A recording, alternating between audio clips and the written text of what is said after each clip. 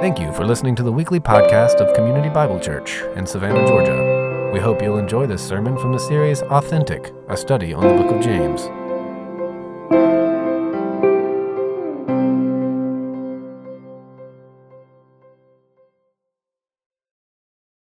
As an ex-PE teacher and PE major, I wasn't a big test guy. Didn't like the tests, okay?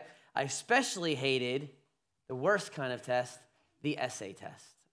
Because, let's be honest, you either know it or you don't, right? Okay, so I hated the essay test. Second least favorite was the fill in the blank, right? Fill in the blank test, no good. Because again, you can't guess. I mean, you can put Darth Vader for so many answers, but it just doesn't, right? Now, multiple choice I can handle, and except the ones that are like A plus B, A and B, not A, E, and C, yes, but I didn't like those. But just give me four choices, I can B it all the way, and hopefully a 25% chance. But my favorite type of test, and probably some of y'all's, was the good old-fashioned true-false. Oh, yes, good old faithful, right? Because you could know absolutely nothing and still pass feasibly because you got a 50-50 chance. True or false, right? Well, today, and we come to James 1, and we finish out the chapter, James gives us a true-false test, right? He's going to give us a true-false test. But unlike the kind that I was so fond of, this one's not so easy. There's no 50-50 chance in this one. Because what he's going to say is, and test is, your faith is real, true or false. And he's not going to ask you. He's not going to say, is your faith real? Answer yes, true or false. He's going to say, if your faith is real, if it's true, then this will be true. And if it's false, then these things won't be true. All right? Now, he's going to mention three things in these short little two verses, that this is true, authentic, as we've been calling it, faith. And if these things are not showing up, then maybe your faith is not true. Maybe it's false. And it's not that these three things encompass all that faith is, but all faith encompasses these things at some point. Okay? So it's important. This is not all that Christianity is. This is not all that your faith is, but your faith will show these three things if it's true. All right? And the beauty of this little text is this guy's not writing again from some pie-in-the-sky ideology. He saw firsthand what real, authentic faith looked like. He grew up with him. He slept in the cot next to him. He slept on the floor next to him. He went to work every day at his daddy's shop with him. He ate his Cheerios next to the one who was the ideal, genuine faith, right? The Savior, his brother, who was perfect deity and perfect humanity in the same God-man, Jesus of Nazareth, his half-brother, right? And so what he's going to say to them is, this is what my brother was like. And this is what we ought to be like. This is the real deal. And for us as a church, this is why this is so vital, because I don't want us to be deceived.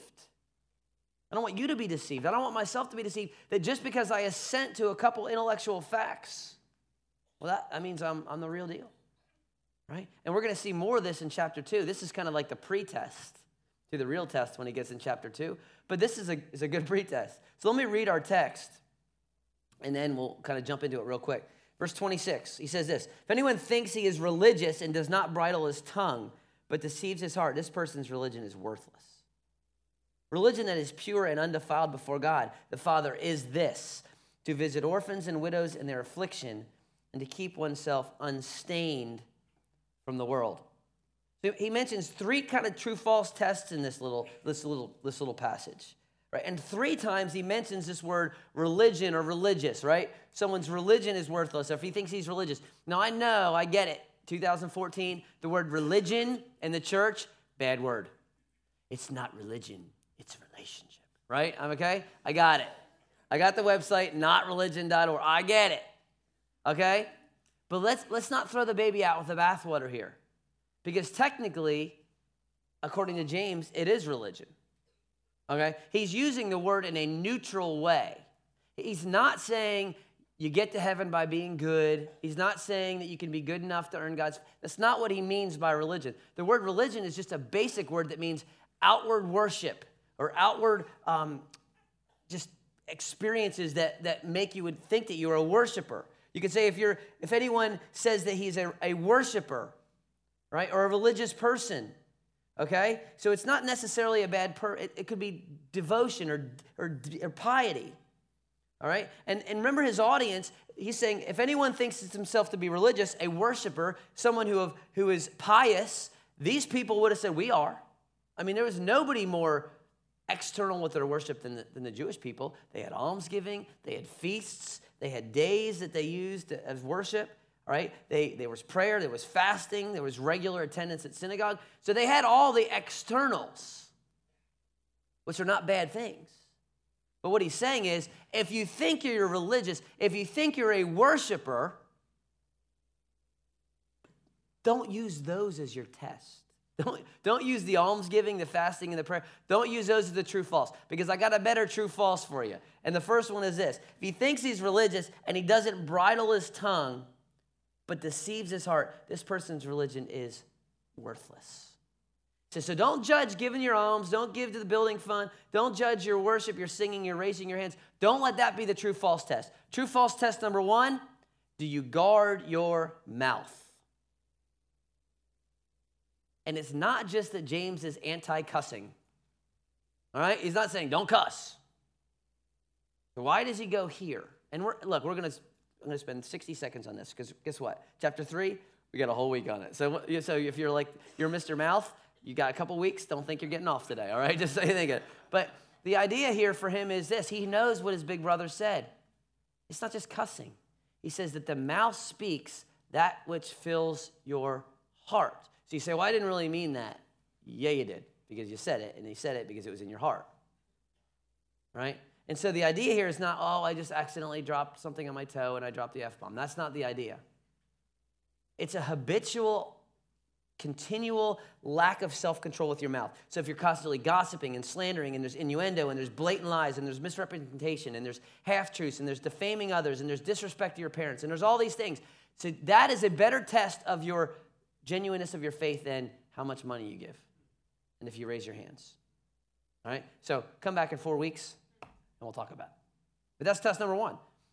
Test number 2, we're going to skip because I want to go to test number 3 and come back to test number 2. But verse 27, he says, religion that is pure and undefiled, the real deal, that which is genuine, that which is clean, that which is pure before God the Father is to visit orphans and widows and their affliction. We'll come back to that. And then thirdly, to keep oneself unstained from the world, to keep oneself pure from the world. The idea is something with no spots, with no defects. Okay? And so, and immediately what we do as a church here is, because it's easy, is we go to like R-rated movies. Don't watch bad movies. Filth. That's unstained. Yeah, we get that. But the idea of keeping oneself unstained or spotless from the world, word cosmos there in the Greek, the idea can mean many different things, but in this context, it's the world system, the world's ideals, the world view. That you walking through this world the world view should not stick to you. It should not get stuck on you. It should be different for you. And so Paul says that you shouldn't be conformed. Don't let the world squeeze you into its mold, but be transformed. So the world view, you can say, yeah, pornography, bad. But the stuff you're getting in Psych 101 can be just as wicked. And so the second test is that you're not conformed, that you do not conform to this world, that it doesn't leave its mark on you. And it could be as big as, watching bad stuff or filling your mind with garbage or impure relationships. And it could be as subtle as something that's taught to you in a little Disney movie, a worldview, a way of thinking, right? I mean, something like as subtle as one of my favorite Disney films is The Little Mermaid, right? Love The Little Mermaid. And the best song in The Little Mermaid is what? It's Kiss the Girl, right? Who doesn't love a crab singing reggae? Everyone loves a crab singing reggae, right? And you're at the end of the song, you're like, just kiss the girl. And you want him to kiss. But the thing is this, I'm a father of a daughter. I don't want him kissing the girl. I don't want him in the car with the girl or the boat. I want the girl asleep by 9:30. But it's so easy to say, yeah, just kiss the girl. And it could be as subtle as something like that. He says, keep yourself unstained from that. And we're going to look at that next week, because that's really the first part of chapter 2 is what does it mean to be unstained? He's going to deal with one of the biggest misrepresentations of our culture. So we'll look at that next week. But then right in the middle there, he says, test number 3, religion that is pure and undefiled before God, the Father, and I think he uses the Father there. He only uses the word Father 3 times in the whole book of James. But he says the Father is this, to do what? To visit orphans and widows in their affliction. Now, who are the widows and orphans in their day? They are the most vulnerable. They are the weakest. They are the ones that are taken advantage the most. If you were a widow in those days, it was immediately, you were automatically just impoverished. Because you couldn't ship the kids off to daycare and go get a job. You just couldn't do it. That's not the culture they lived in. You were immediately just basically at the mercy of those around you. The orphan, all right, when they got to a certain age, they could be easily abused. They could be taken in as a slave. They could be sent as a gladiator. They could be used as a prostitute. All sorts of abuses for these orphans. But these are the most vulnerable people in their day and age. Easily taken advantage, very vulnerable, and offer you nothing in return. And helping these people, they're not going to give you anything in return.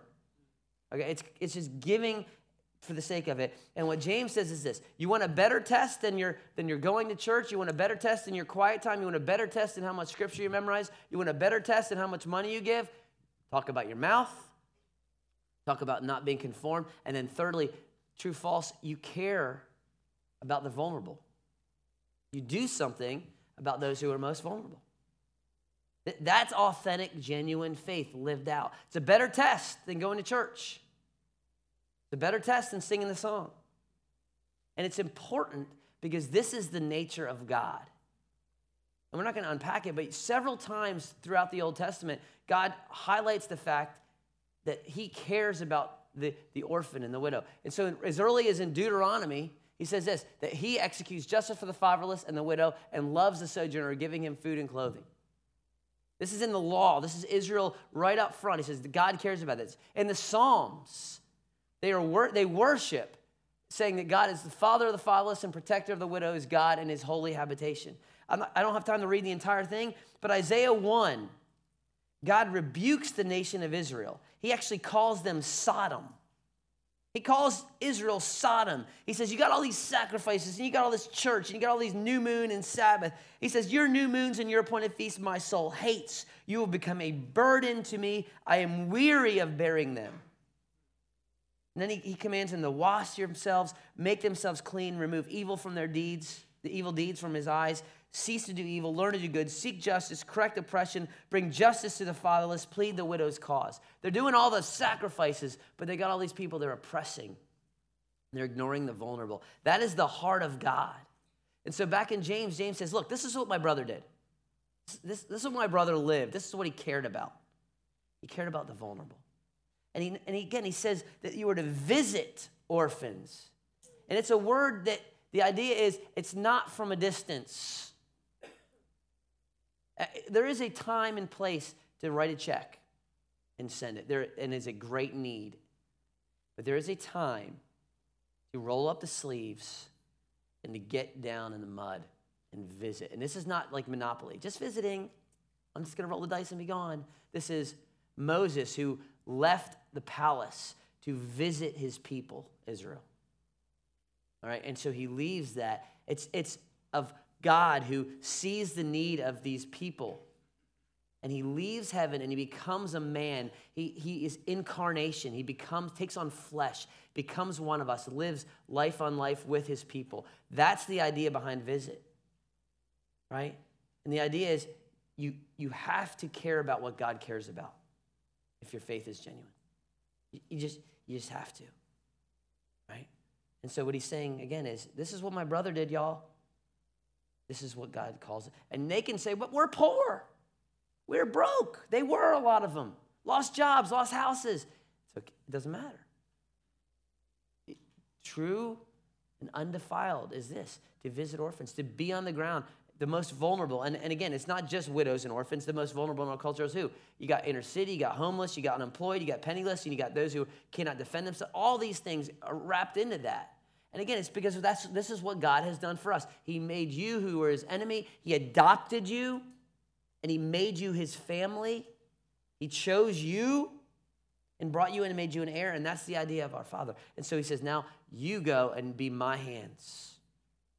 And here's what that means for us. As a church, we've done some good things in that. We've done some horrible things. And some of you here, maybe you're one of the vulnerable and we have failed you.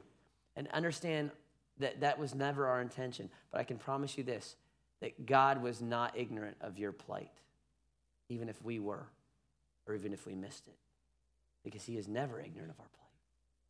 But what we want to do as a church is we want to ask the question, if CBC did not exist, would Savannah be any different?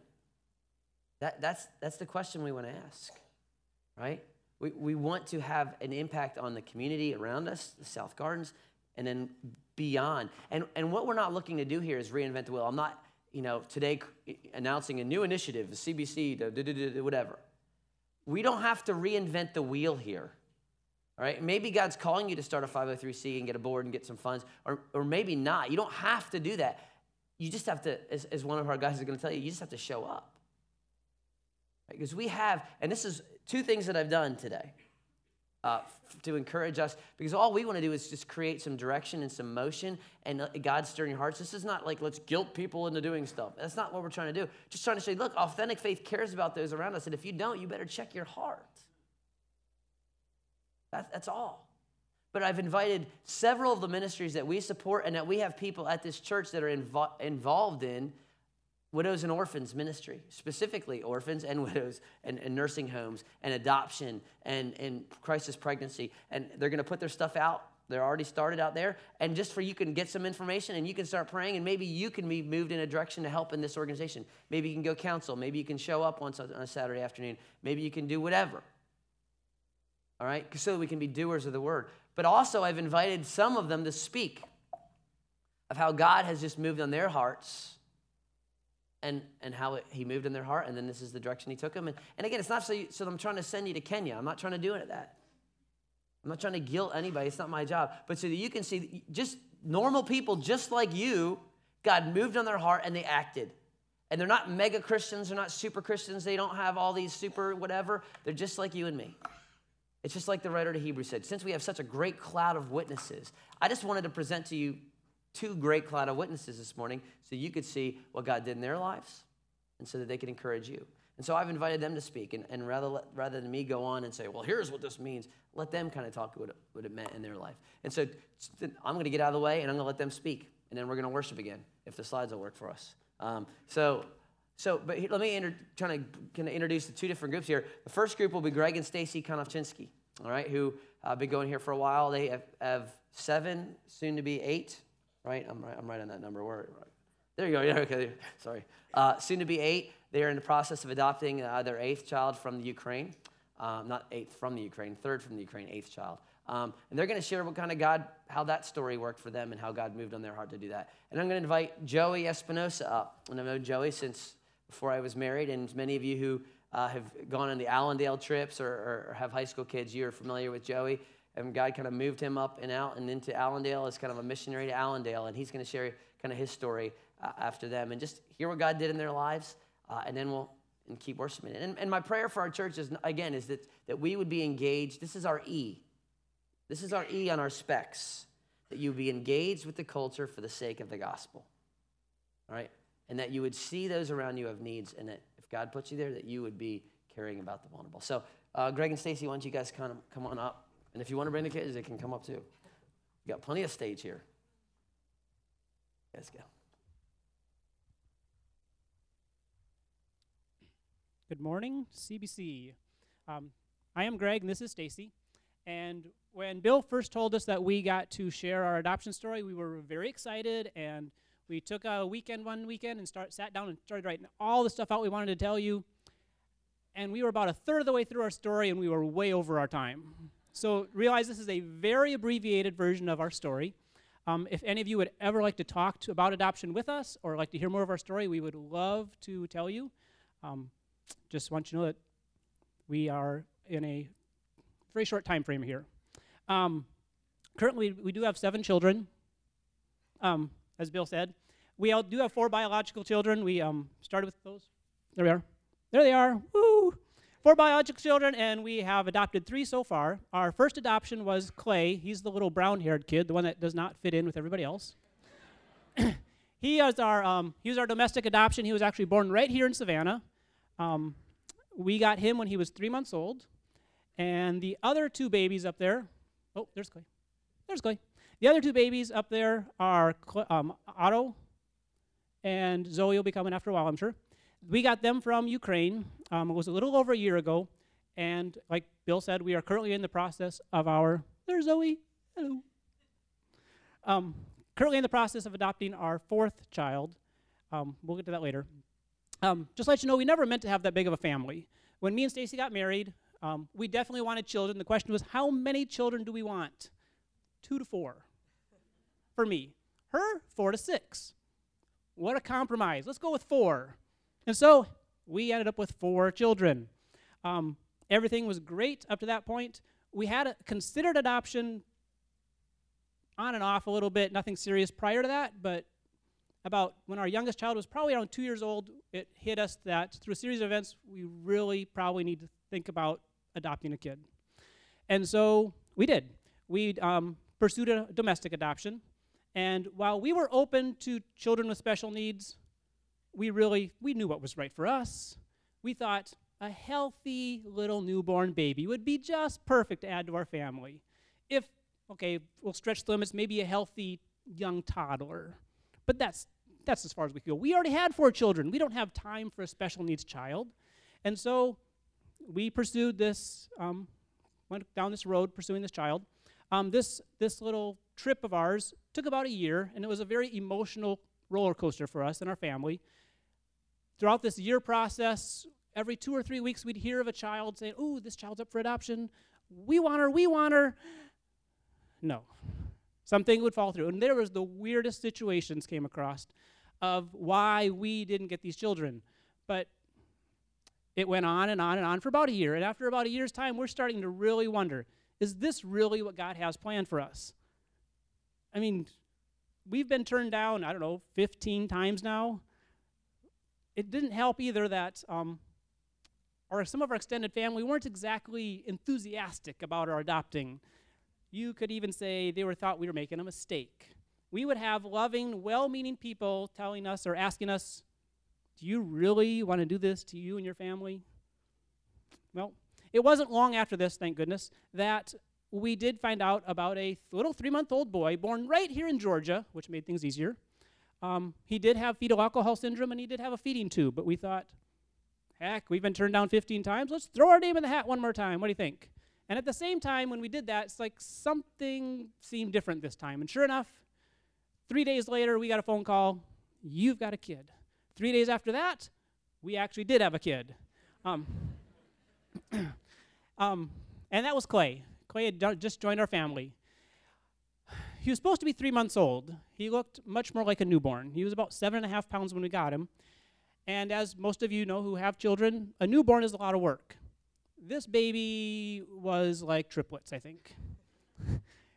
Not only was it like a newborn, he stayed like a newborn. He had special needs. We visited more specialists, pediatric specialists in Savannah that I ever knew existed. We went to more therapy treatments that I knew we ever could, and we survived on less sleep than I thought was physically possible. This baby needed to be fed every 2 hours, 24 hours a day, for more than 6 months. So sleep at our house was a luxury. If you slept more than 4 hours, it was, get up, it's your turn. I want to go to sleep. But we made it through. We often tell people that if we would have known how much work Clay would have been before we ever got him, we're not sure if we would have taken him. But at the same time, now that we are past that and we can look back, we are so glad we adopted that baby. That baby has been the biggest blessing to our family. And so there we are, 5 children, 4 biological, 1 adopted. We've done our part. We're good.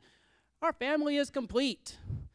But about 8 months after we got Clay, without actually verbally saying it, God made it very, very clear to Stacy that she had a daughter in Ukraine.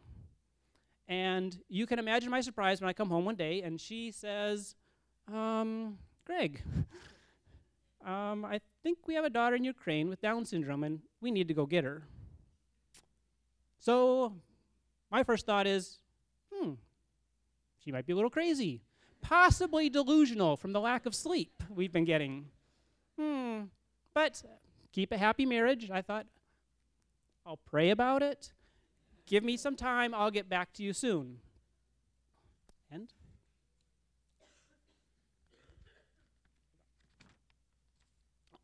I could think of all kinds of excuses why we should not go get this baby. Cost. International adoption is expensive. I got my hands full. I can barely afford the 5 I got, feel like sometimes. Time. We got this high needs baby already. How are we going to go get another special needs child and be able to take care of that one? By this time, at this point in our life, we had never left Clay alone with anybody, just for the fact that so special needs. He had so many medications that had to be delivered on time, feeding constantly around the clock. We don't let anybody else take care of him. He was our child. We took care of him. We're going to leave this child with somebody else for up to a month? Who's gonna sign up for that? Nobody.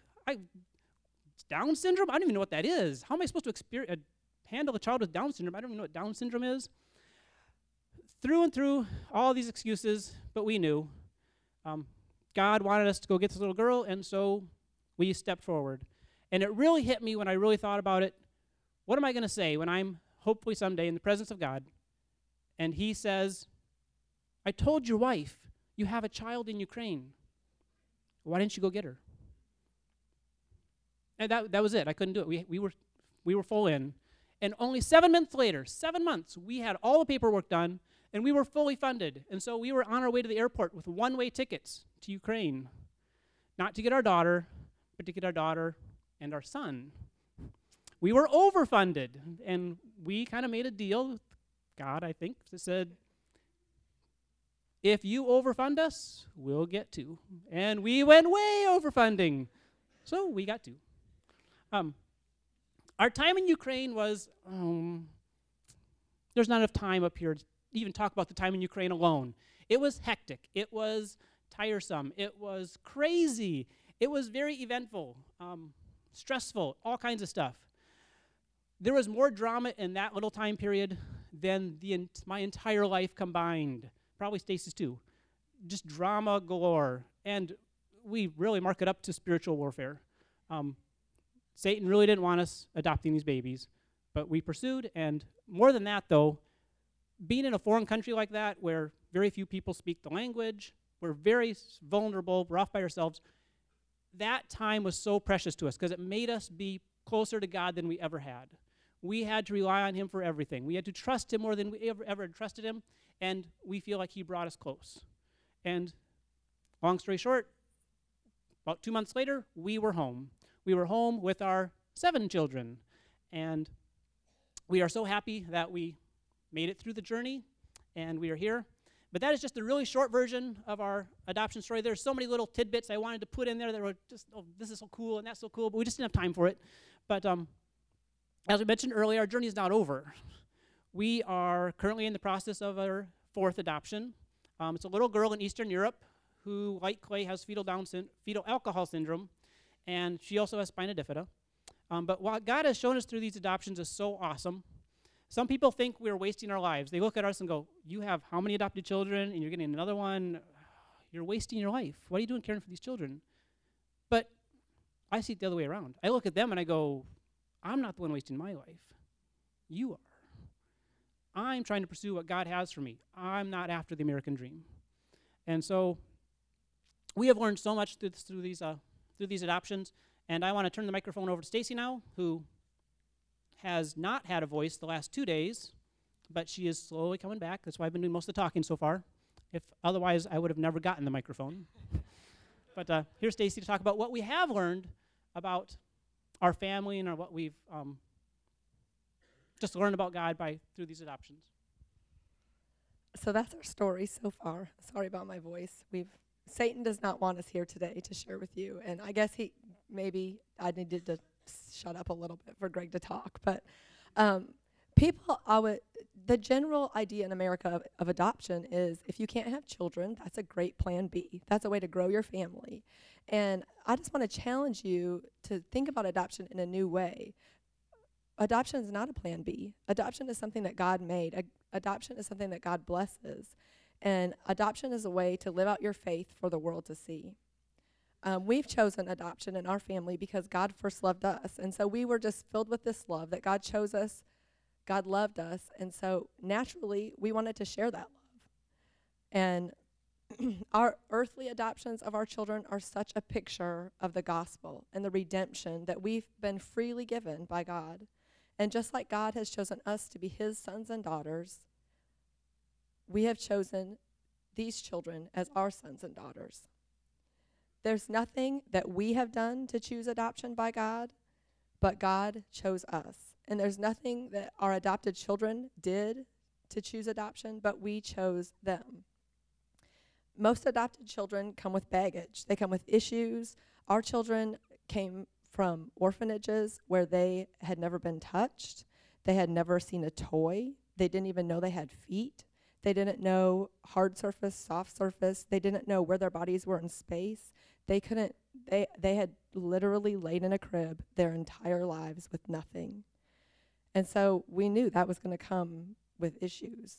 But God doesn't demand that we be perfect and put together to be part of his family.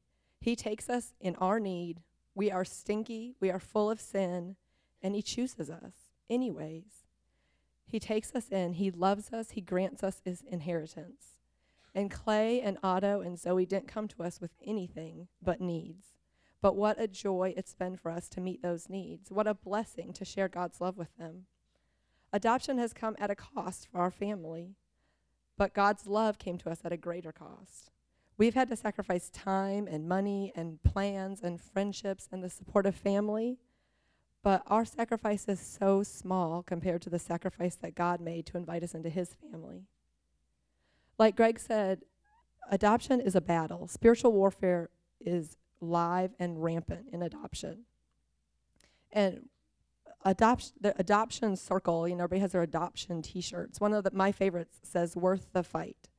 And these orphans, they are human beings made in the image of God, and they are worth the fight. They are worth standing up for. And if as Christians we're not willing to stand in the gap for the vulnerable, who would be? If as Christians we don't want to get involved, we don't want to sacrifice for that, we can't expect the world to. God's called us to do it. It's a call to his people to stand up for these kids. And if you ask any family who's adopted, they've probably had job loss, huge medical bills, trials. That's what happens. When you decide to step in the gap for the vulnerable, Satan will be there to meet you, to try to stop you. And we've seen it over and over, and you can probably ask any family that's adopted, they can testify to that. Because these orphans make perfect targets for Satan.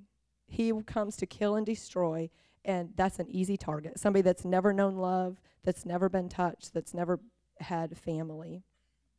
But God does not desire for any child to be abandoned, abused, neglected, or to never feel loved. God commands us, body of Christ, step up and be his hands and feet to these children, to the widows, to the vulnerable.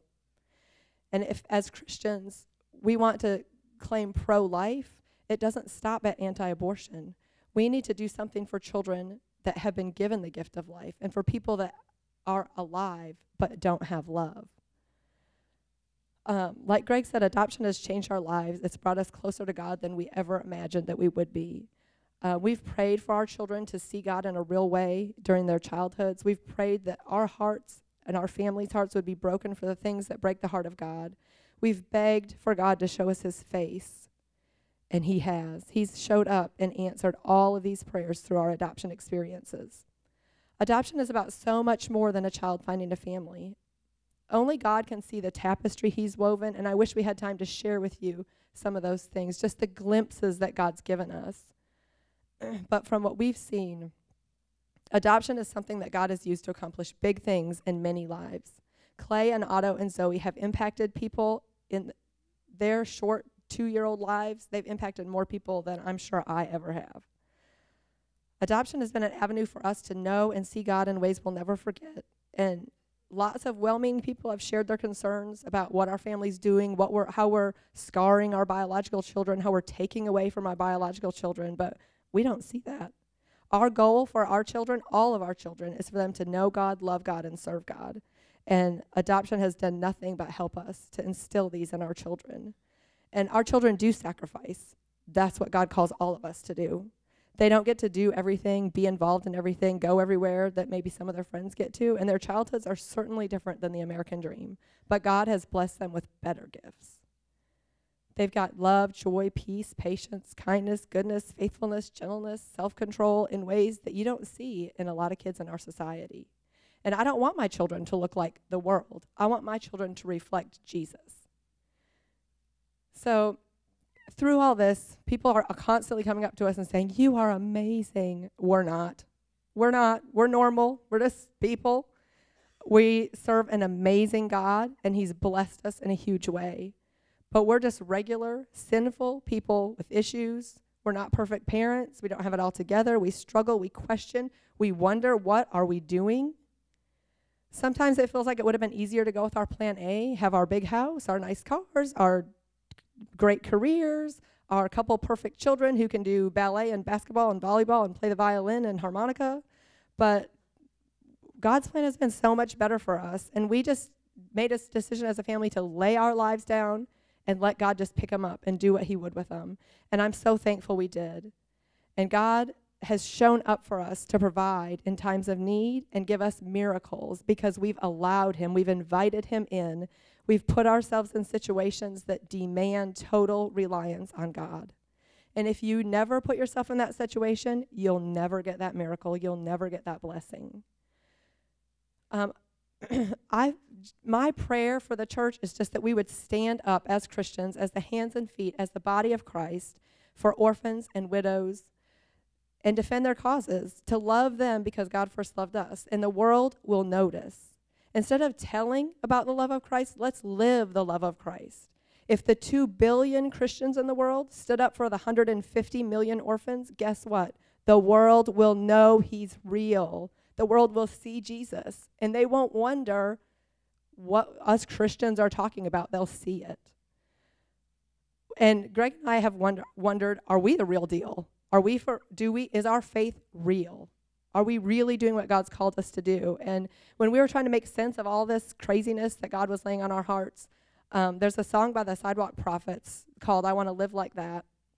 And it talks about being recklessly abandoned, being proof of who God says he is, being love when no one else will show up, being Jesus to the least of us. And that song has brought me to tears time and time again in convicting me that that is the call that I need to heed. And it's not easy, but it's blessed. And it's better than any other call I could follow. So I'm just so thankful that God has chosen adoption for our family. Adoption isn't for everyone. Every family is not suited to be an adoptive family, but caring for the least of these is for everyone. If you're a believer, it's for you. It is your calling. So we just encourage you to find a way to get involved in that. We have prayer cards down here if you want to follow our journey, if you're curious about adoption, if you're interested in it. I have a blog that I write on occasionally. My email is in the bulletin for the shoe drive. So we want to be a resource to you. If you have questions or interests or whatever, we're here. We love adoption. We love the Lord, and we feel like it's just been a way that God has used us in a really great way. As Stacy said, adoption isn't for everyone. I know many people who say, wow, that's great. And I'm thinking, you should not adopt. Don't even think about it. But helping orphans is for everybody. If you're a believer, we truly believe that everybody should be doing something to help the orphans. There's so many ways you could help. You don't have to adopt. You can foster care. If you can't foster care, you could be respite care. If you can't do respite care, maybe you could babysit for a family who has adopted. You could maybe provide a meal for them. You can, some of you could very well write a check to help somebody fund their adoption. There are so many things we can do. You could even just sponsor a child. There's children all over the world living in poverty. Just adopt a child, send them a check, send them a check once a month. It's a small amount of money that we would never miss. Everybody thinks, I can't afford that. Yes, you can. Everybody can. We just want you to know we really enjoyed being able to come up here and tell you about our adoption story. Adoption was not in our plan originally, but God turned it around, and here's where we are. Adoption definitely requires sacrifices, but God does call us to be his hands and feet, and that's what we're trying to do. We're just trying to live our lives to be in God's plan. And thank you very much.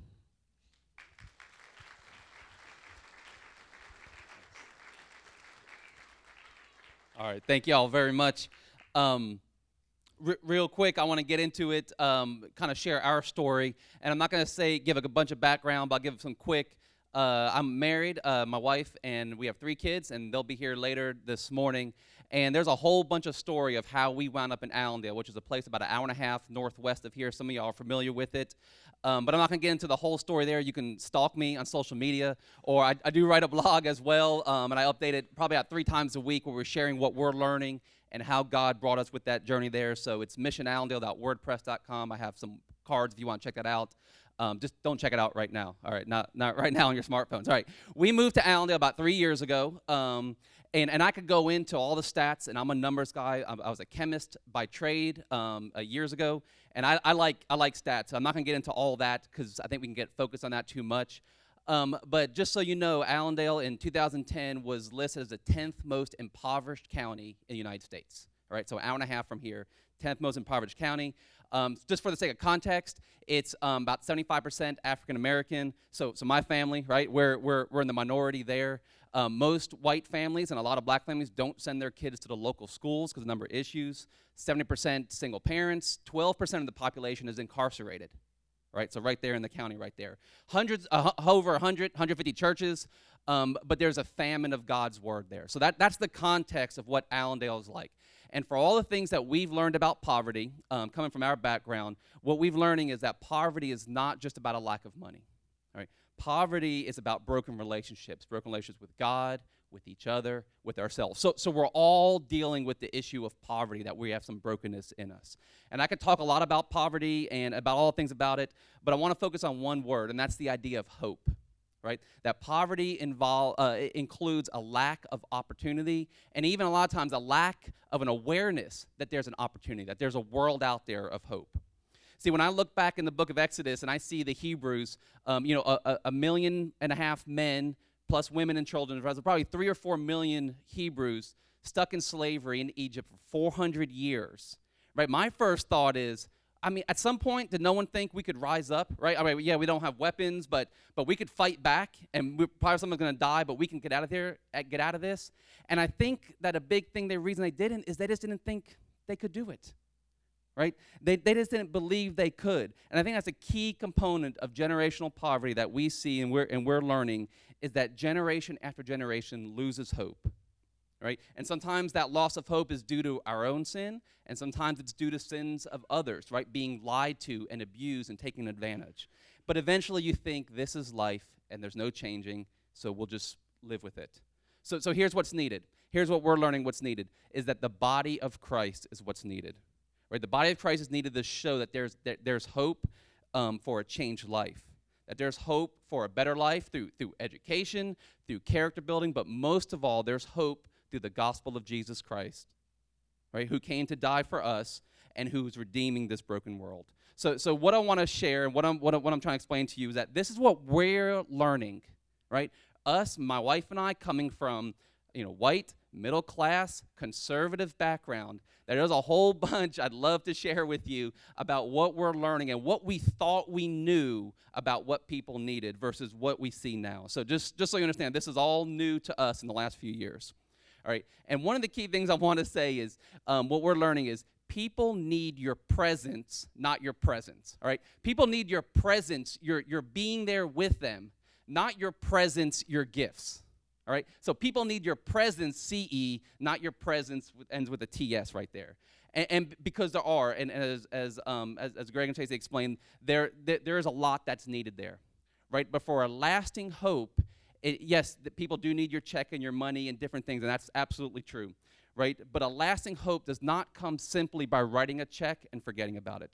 It doesn't come from donating old clothes or telling people you need to work harder, you need to get a job, you need to make better choices. Or a lasting hope does not come by reading a Bible story and doing an altar call, right? What's needed is the body of Christ to show love, to come alongside. All right, I'm going to make some of you mad when I say this. All right, I recognize that. But a lot of you who say, I have the spiritual gift of hospitality, but you don't. All right, because here's the thing. There is no spiritual gift of hospitality. There's nowhere in the Bible, I want someone to show it to me, where it lists, here's the spiritual gifts, and hospitality is one of them, right? And some of you love to have people over for dinner and love to have parties, and that's great. I'm not dissing that. That is a great thing. The Greek word for hospitality is xenophilia, and it means you love strangers like your brother. It has nothing to do with dinner parties, and those are good things, right? But it means that there's someone I don't know. There's someone who's an outsider, and I'm going to love them like I love my brother. So when I moved to Allendale, it was a really short notice, and so for 3 months, I commuted between Greenville and Allendale. I would drive down on Sunday night or Monday morning, work at the after-school program, that Boys and Girls Club, and live with a guy there. And the guy name was Mike Smalls. He's a connection that I met one time, but through our old church. Right, African-American man who's a former military detention center officer, a real big guy, so it's ironic his name was Mike Smalls. You just didn't mess it. I called him my bodyguard, so it was good, right? So I showed up every Monday morning, and there was a bed, right? I had my own bedroom, and there was clean sheets, and he was a military guy, so everything was, hospital corners, everything. Towels, clean towels, everything. At the end of the first month, I got my first paycheck. I left an envelope with some money, with some cash, said, hey, thanks, I appreciate it, and I'll give you some more next month. And I came back next week, and he said, hey, thanks for that, don't do that again, okay? Because he's a bodyguard, so I listened to him. I was like, all right, I won't do that again. But here's the thing, he loved me like a brother, right? Because you don't charge your brother rent, right? He said, no, you're here, you're doing God's work, you do this. Because, and like Stacy said, I love this, she said, right, John 13 says, by this the world will know you're my disciples if you love one another. That's how the world is going to know that you're my disciples, if you love one another. And Billy, y'all call him Bill. I knew him when he was Billy, so something happened to the Y over the last few years, right? So Bill, what he said, he used the word incarnation, right? And the word incarnation is a Latin word that means in meat. Right? So Jesus took on meat. He put meat on himself and came to be with us. And that sounds so messy, right? You think about meat all over me, right? And it is messy. Because if we're going to show love, if we're going to be community, if we're going to enter into someone's brokenness and pain, it's going to be messy. Right? And it's going to be uncomfortable. So I coached football last couple of years at the high school, and, I'm the only white guy on the sideline over there. No guys, no teenagers, right? I'm it. And so some of my football players this summer went to Boys State, Palmetto Boys State, and I saw them tweet on Sunday afternoon, hey, there's like 7 black guys here in all of Boys State. And so I tweeted back, I said, now you know how I feel in Allendale. So thank you very much for realizing that, right? And so it's uncomfortable. And hospitality, love of strangers, doesn't mean it's at your turf. It's at your house. Sometimes it means you go someplace else and you're the stranger, right? Because 1 Peter says that we are all aliens and strangers of this world. So it doesn't matter where you are. It's at your house, someone else's house, someone else's turf. We're all aliens and strangers. For missions and being missional, it's not about the program, the event, right? The goal is the relationship, the community. Right? And see, most churches use relationships to get a project done, and then they're happy about things. But I think it needs to be the backwards. That's what we're learning, is that the project, the event, is the excuse to build relationships, and those relationships, that community, is how life change happens. And you engage someone in the pain where they are, and then you don't solve their problem because you can't. Right? What you do is you move towards them, towards their pain, towards their mess, and then you just hold out Jesus to them. Okay, because it's not about your gifts, your presence, it's about your time, your presence. And I think we have a picture from a camp, and this is something we've done the last few years. We did a camp, right? And so we do a spring break camp in Allendale, and the big giant white guy is Ryan Volkert, a friend of mine from Greenville, and they're coming for the 3rd year this year. And so you have John, who's a teenager from Greenville, who's come down, and Courtney, who's one of my football players, and the 2 white kids over there, that's Cooper and Eric, that's one of his kids and a friend, and the rest of these kids, including my son in the middle, are from Allendale. And so what we do this camp, right? And it's great. We have fun, and we do a health curriculum, and we play Legos, and we do soccer, and we do all this fun stuff. But the coolest thing is the relationships. That when Ardoin, who's in the bottom right, when he also goes up to elementary camp with some of these same kids, right? It's not just a once-a-year thing. It's a relationship. He sees Ryan, and he runs up and gives him a hug because he's come down a couple times. And Courtney finds out John is coming back again to do soccer camp, and he's excited that John, because they didn't just come for camp. Those guys played basketball every afternoon. They played pool. They ate Chinese food together. They hung out all week. And it's those relationships that are going to lead to life change and a hope right there. Okay, so here's the thing. When you talk about relationships, when you talk about community, when you talk about serving others and engaging in someone's brokenness, it's really simple because it's just your time. All right, that's what it takes. It's your time, it's your resources, but it's hard. It's simple and it's hard and it's messy, but that's okay. Because that's exactly what Jesus did, right? What Jesus did by putting on meat, it was simple, but it was messy and costly. It cost him it cost him humility, right? Because he put on this flesh and came to earth, and it cost him his life. 2 Corinthians 8:9, and I'll close with this, says, Paul writes, "You know the grace of our Lord Jesus Christ, that though he was rich, yet for your sake he became poor, so that you, through his poverty, might become rich."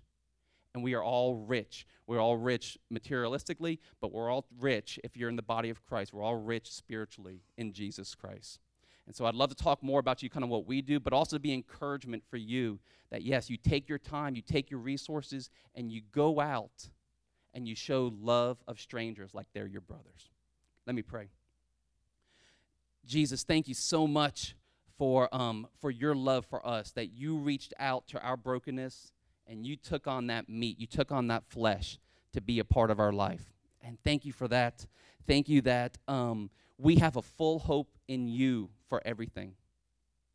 And Jesus, I pray that we would be able to model that. Thank you for this church and all that they're doing in the city and around, that they are reaching out and loving others, God. And I pray you continue to bless them, but help each person in here, each of us, to continue to do that, and that we don't hold to what we have, but we hold to what you are giving us, and that's a full hope in your Son. Thank you, Jesus, that you died for our sins and that you are redeeming this broken world.